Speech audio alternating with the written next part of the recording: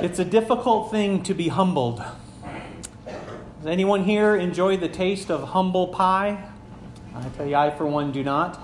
In fact, it reveals, the more I taste its presence in my life, how very vile my heart is, for I will be the first to admit that I am the one most in love with me. And because of that, I'm quick to defend myself and I'm quick to judge others. And that's not anything that belongs in the life of a Christ follower. And so by God's grace, He makes me aware of it and helps me to see that it needs no portion in my life. Sometimes I have trouble being patient. Anyone with me there? Remember, you're in church tonight. And that same level of needing to be humbled myself, that I would think less of myself, is evidenced in my lack of patience for others, particularly my children. Occasionally, I have the difficult task of dressing them. I know that sounds really sad that I struggle with that, but my wife's a pro at it. Like, she can do the hair and everything, and I just struggle. But getting them ready for school and getting them out the door in the morning, I sometimes find myself just exacerbated on the waiting. And come on, let's go. And how many times do I have to tell you to put your shoes on? And you see how quick I am to judge even my own kids and think that I've got it all together? Well, just yesterday, because the weather was still nice, I was out putting some tools away, and though the ground was really wet and muddy, I thought my footing was strong, but it wasn't. And thankfully, no one was looking, but I slipped and I fell face first in the mud. And do you know what I thought in that moment?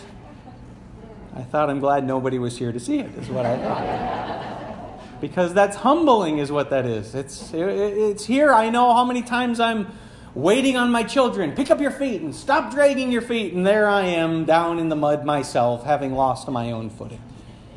You know, you and I, we all struggle. We do. And not any one of us here desires to be humbled. But humility is the quintessential attribute of our approaching God. And without humility, we find ourselves not in a unified relationship with the Creator, but in one of opposition, where He opposes those who think highly of themselves. But He welcomes those who are humble. The scope of our humility, and for the sake of our attention tonight, needs to be understood specific to the failure within our humanity. It is that which you, unfortunately, have inherited, being born of sinners. It is one to which, unfortunately, you have had imputed to you by our great-great-great-great-grandfather Adam. For their mistake is ours as well. And Scripture will speak of the way in which we have missed the mark that God has set for us. Transgressions, the way we offend one another, the way we break the moral code of how we ought to treat one another. Our iniquity is another word that the Scripture will use, and this speaks to the way in which we have darkness within our own hearts. Iniquity is found by our actions and our behaviors. And if I ask this evening to show of hands how many people have sinned according to iniquity, I guarantee you, honest church, the whole lot of us would have to admit, yes, guilty, but by far the most devious is that which Scripture speaks of as being the indwelling sin of having missed God's expectations upon His creation. We should have done better, but we cannot. For each of us has woven into our spiritual DNA a nature that is sinful. God has provided a solution for this. God has provided an answer for this. There was many centuries ago a theologian, his name was St. Anselm, you may have heard of him, and he put together a defense as to how God made it such that we can approach Him. It was entitled Cur Deus Homo, which is a Latin way of simply saying, why the God-man? For Jesus needs to be understood as not simply being God, but God having come down and wrapped Himself in flesh. And he's not simply man, as though a finite creature like man could make atonement for the sins of the world. But Jesus, you see, Jesus is unique. There's never been one like Jesus, for he is fully God and he is fully man. And Anselm's argument goes a little something like this. He recognizes that when you and I sin, our transgression is not against a simple finite creature, for you and I are finite. Everybody understands what that word means? It means you have a beginning and a what? And an end. It means that there is a time before you and there will be a time after you. But you see, for God, he is infinite. From everlasting to everlasting. Our God is eternal. And this is the rub of our problem. For your behaviors, your actions, the indwelling of wickedness found within you, it has offended not a finite creature, but it has offended an infinite being. Therefore, at every measure that we would have to make restitution for our sin, I'm sorry to tell you folks, but the debt is an eternal debt. And so hell and damnation, which ought to be understood as the very stark separation from God's loving kindness, how long does it last for? Well, it lasts for eternity, for that is the measure of the offense that we have committed against an infinite being. That's the problem. Additionally, the problem is you and I have the inability to make this kind of restitution, for we are finite. And yet we are the ones who are guilty. Do you see the problem? God and God alone has the ability to make restitution. But he's not guilty. Mankind does not have the ability to pay the debt, but we are guilty. So what's the answer? The solution is simply this. God had to become man. What I want us to see this evening as we look at the subject of the humbling of God, and I pray the Lord impresses this upon our hearts upon this Good Friday, is to recognize that when we look to the cross, to see Jesus hanging there, that you and I would recognize that is no mere man, but that is the Creator God on the cross. The Scripture says this in the book of Hebrews, that since the children have flesh and blood, and he too shared in their humanity, so that by his death he might break the power of him who holds the power of death. For this reason, he had to be made like them, fully human in every way, in order that he might become a merciful and faithful high priest in service to God, and that he might make atonement for the sins of the people. This is why we need Jesus. Not just Jesus in spirit, not just Jesus separated for us in glory with the Father, but we need a Jesus who wraps himself in the exact same flesh that you and I have. For we are guilty, and we are altogether unable to repay the debt. God alone can, so God himself provides the answer.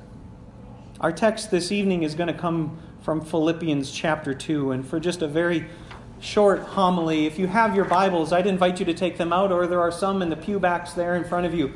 3 very short verses that we're going to look at tonight as we seek to answer the question as to how has God provided this solution? And what does it mean for God to have humbled himself? The book of Philippians, in the 2nd chapter, it's on page 1827 in our pew Bibles. Paul here is writing to a church that has recently met a very unique need, for he has been imprisoned, and he writes back to encourage them. I kind of skipped over the beginning of it, but I probably shouldn't, seeing as this is a unity service, so maybe I'll just begin at the start of chapter 2. If you have any encouragement from being united with Christ, any comfort from his love, any fellowship with the Spirit, any tenderness and compassion, then make my joy complete by being, what's your Bible say?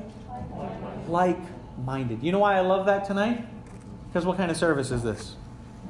It's a unity service. I love that, right? By being like-minded, having the same love, being one in spirit and purpose. Now that does not come naturally to us. We tend to love ourselves more than we love our neighbors. But this is the call to the believer. I'm thankful tonight that we're gathered here. Let us be those that are like-minded, having the same love and being one in spirit and purpose. Verse 3, do nothing out of selfish ambition or vain conceit, but in humility consider others better than yourself. Each of you should look not only to your own interests, but also to the interests of others. Your attitude should be the same as that of Christ Jesus. Verse 6 through 8 are the passages that we're going to look at this evening. Paul writes these words, who, being in the very nature God, did not consider equality with God something to be grasped, but he made himself nothing, taking the very nature of a servant and being made in human likeness, and being found in appearance as a man, he humbled himself and became obedient to death, even death on a cross.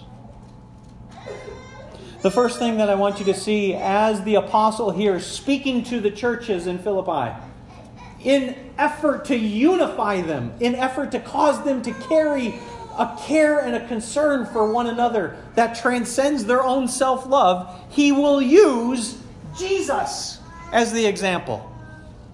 You want to be united?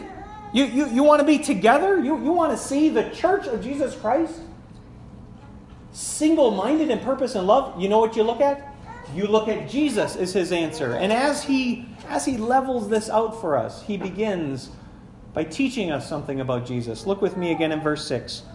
He says, Jesus is being in the very nature God, and yet did not consider equality with God something to be grasped here. The picture that he's using is that to stay in the presence of God Almighty, reserved from the evils of earth, was not Jesus' goal. And yet Jesus himself is fully God, which is the first thing that I want us to see. When Paul makes this argument, he begins by showing us that Jesus is God.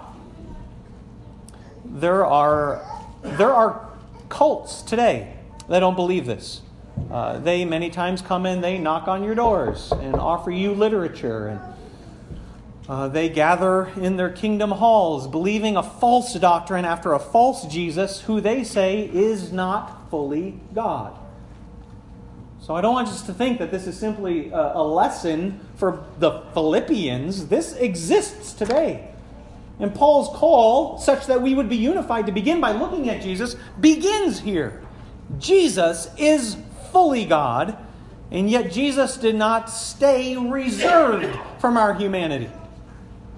Mark Twain has written a short story called The Prince and the Pauper. Anyone ever remember that from grade school, The Prince and the Pauper? There was two boys that looked very similar in appearance, and so they switch places. The prince goes to be the pauper and finds himself altogether now frustrated with the livelihood of the lowly underlings.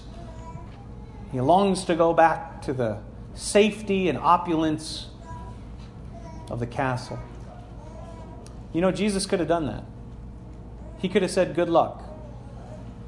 There was nothing impressing upon God on our behalf for him to condescend to you and I. In fact, the Bible speaks of our acts of righteousness in this way. The prophet will say, they're like filth. Filth. He's not saying your sin. He's saying your acts of righteousness. Like the very best we can do before God Creator is filthy rags. Therefore, I want you to understand that Jesus coming from heaven to earth is a decision that has been made not upon our merit, but hear me now, only by his love for you. It's only by his love for you. Paul says, do not consider equality with God something to be grasped, but he made himself nothing. We're going to come back to that phrase here in a moment, but look what he says, taking on the very nature of a servant and being made in human likeness. The second thing that Paul wants us to see is that Jesus is fully man. He's fully man. So the verse that I skipped here was from 1 John. John writes, this is the very beginning of his gospel, in the beginning was the Word, and the Word was with God, and the Word was God. Not only does John recognize that, but in an effort to verify what Paul is saying here for Jesus being fully human, only a few verses later in John's gospel, he writes these words, the Word became flesh and made his dwelling among us. We have seen his glory, the glory of the one and only Son who came from the Father, full of grace and truth. There's a word for this. There's a good theological word for this. It's called the incarnation. You probably hear that around Christmas time, for that's when we celebrate God becoming man. The Apostle Paul here, writing to the church in Philippi, as he encourages them to be unified, he says that he made himself nothing. How? By taking the very nature of a servant and being made in human likeness. This word nature here in the New International Version is a word that is the same used in verse 6. I want to make sure that if you're doing good Bible observation tonight, you see that word repeated. Because it wasn't simply that Jesus appeared as a human, but he was really God the whole time. It wasn't simply that Jesus had the body of a human, but the mind of God. In fact, the early church wrestled with many different expressions to try to comprehend in what way could God really be man and God at the same time. They thought maybe it was a mixture. Maybe it was the nature of God and the nature of man turned into this goo that was something completely new. And they said, no, well, maybe it was nested together such that one time Jesus could act like God, such as when he's walking on the water, and then another time he could act like man when he's saying, eating fish or falling asleep in the boat. And the church said, no, that's not it either. And the early church understood that the only way to comprehend the natures of God is to recognize that they stand together. And the word for this in Greek is hypostatic union. Hypostatic meaning two standing together, such that Jesus, hear me now, Jesus is unique. He is fully God and he is fully man. Only two other points I want to have us to look at as we finish up this meditation. Thirdly is this. Jesus empties himself by addition, which I think many of us might need a little clarity on this evening. Verse 7 says these words, but he made himself nothing. I don't particularly like the New International Version's translation of this. It's not that he made himself nothing, although I do understand what the translators are going for there. The word here is emptied. He emptied himself. He poured out himself. The reason why they translate it this way is because what they want to do is avoid any incorrect understanding that Jesus somehow divulged himself of his deity. He didn't cease to become God. He didn't stop being God. And so they don't say the word empty here. But Jesus did pour himself out. He empties himself, not by subtraction. Look what your Bible says. What does it say? He made himself nothing. How? What's the verb there? Taking. Everybody see this? He empties himself by adding to his nature humanity. And so the God of creation, the one who is present, as John told us, from the beginning, the one who by God's decree and by the might of the Spirit made the universe, he now enters into our space. He makes his dwelling with us. He becomes man, wrapped in flesh. He empties himself by taking humanity onto himself. The unions here are not to be separated. And their containment in the single person of Jesus does not lead to their confusion either. The two natures stand such that Jesus is unlike anyone who has ever been born, fully God and fully man. The last thing that I'd like us to see is perhaps the most important here on a Good Friday service, which is that he humbles himself. No one humbles him for him. Nobody takes his life from him. But Jesus does this upon his own accord. Look what the Bible says in verse 8. And being found in the appearance as a man, he humbled himself and became obedient to death. The NIV here again should read unto death. For death has no power over Jesus. It's not that Jesus had to be obedient to death as if death were somehow in charge of Jesus, but rather Jesus becomes obedient unto death by his own will and accord. The portion that we must pay careful attention as we conclude this evening is the very last phrase, however. Because it's not just simply death. It's a cursed death. Notice Paul writes, he became obedient unto death, even death on a cross. And therefore he humbles himself by taking our curse. The Bible says these words in Galatians chapter 3, verse 13. Christ redeemed us from the curse of the law by becoming a curse for us. For it is written, cursed is everyone who is hung on a tree. The Apostle Paul here, writing to the church in Galatia, is quoting from the book of Deuteronomy. All the way back into the Pentateuch, the Jewish tradition, such that Moses would record, according to the Spirit's leading, that if you hang on a tree, if this is the manner of your death, it proves that you are cursed of God.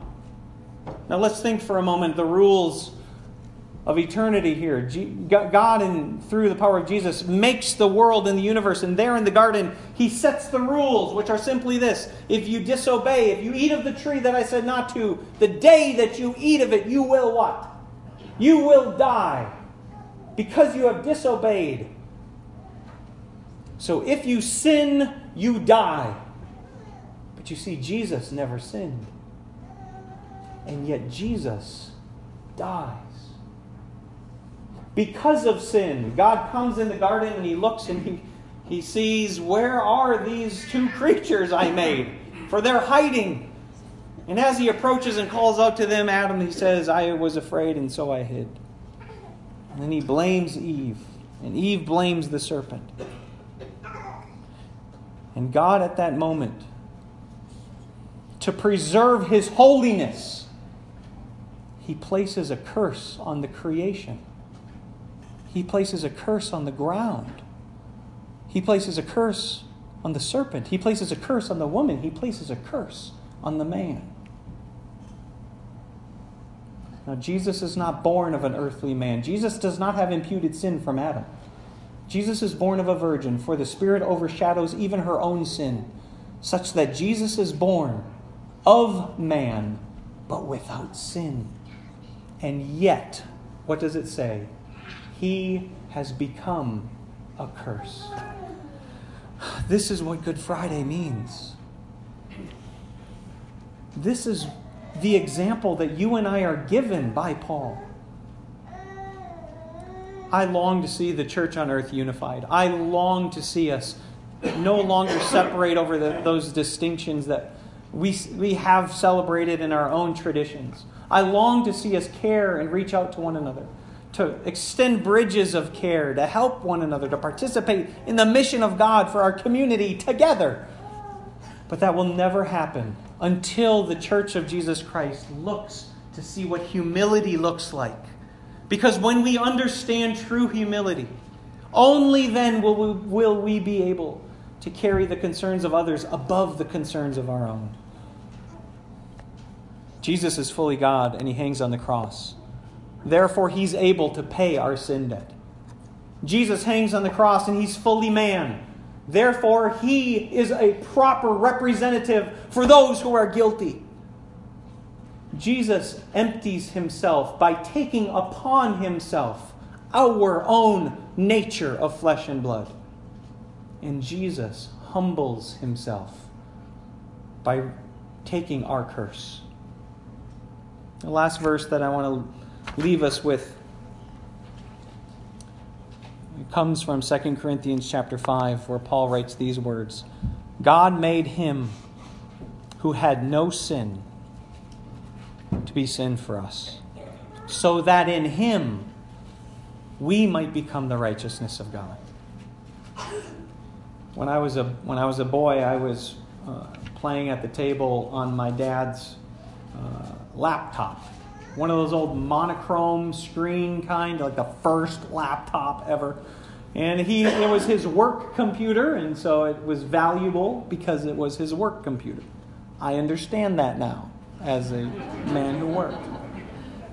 And in my excitement and ignorance and haste, I left the table, leapt up, and the cord got wrapped around my foot, and you can see where the story's going. And the laptop comes and slams on the ground, and I pick it up, hoping to see the screen bright, lively, shining, but it's blank. And so I know I'm in trouble. And when it comes time to tell him, I mention to him that the dog did it.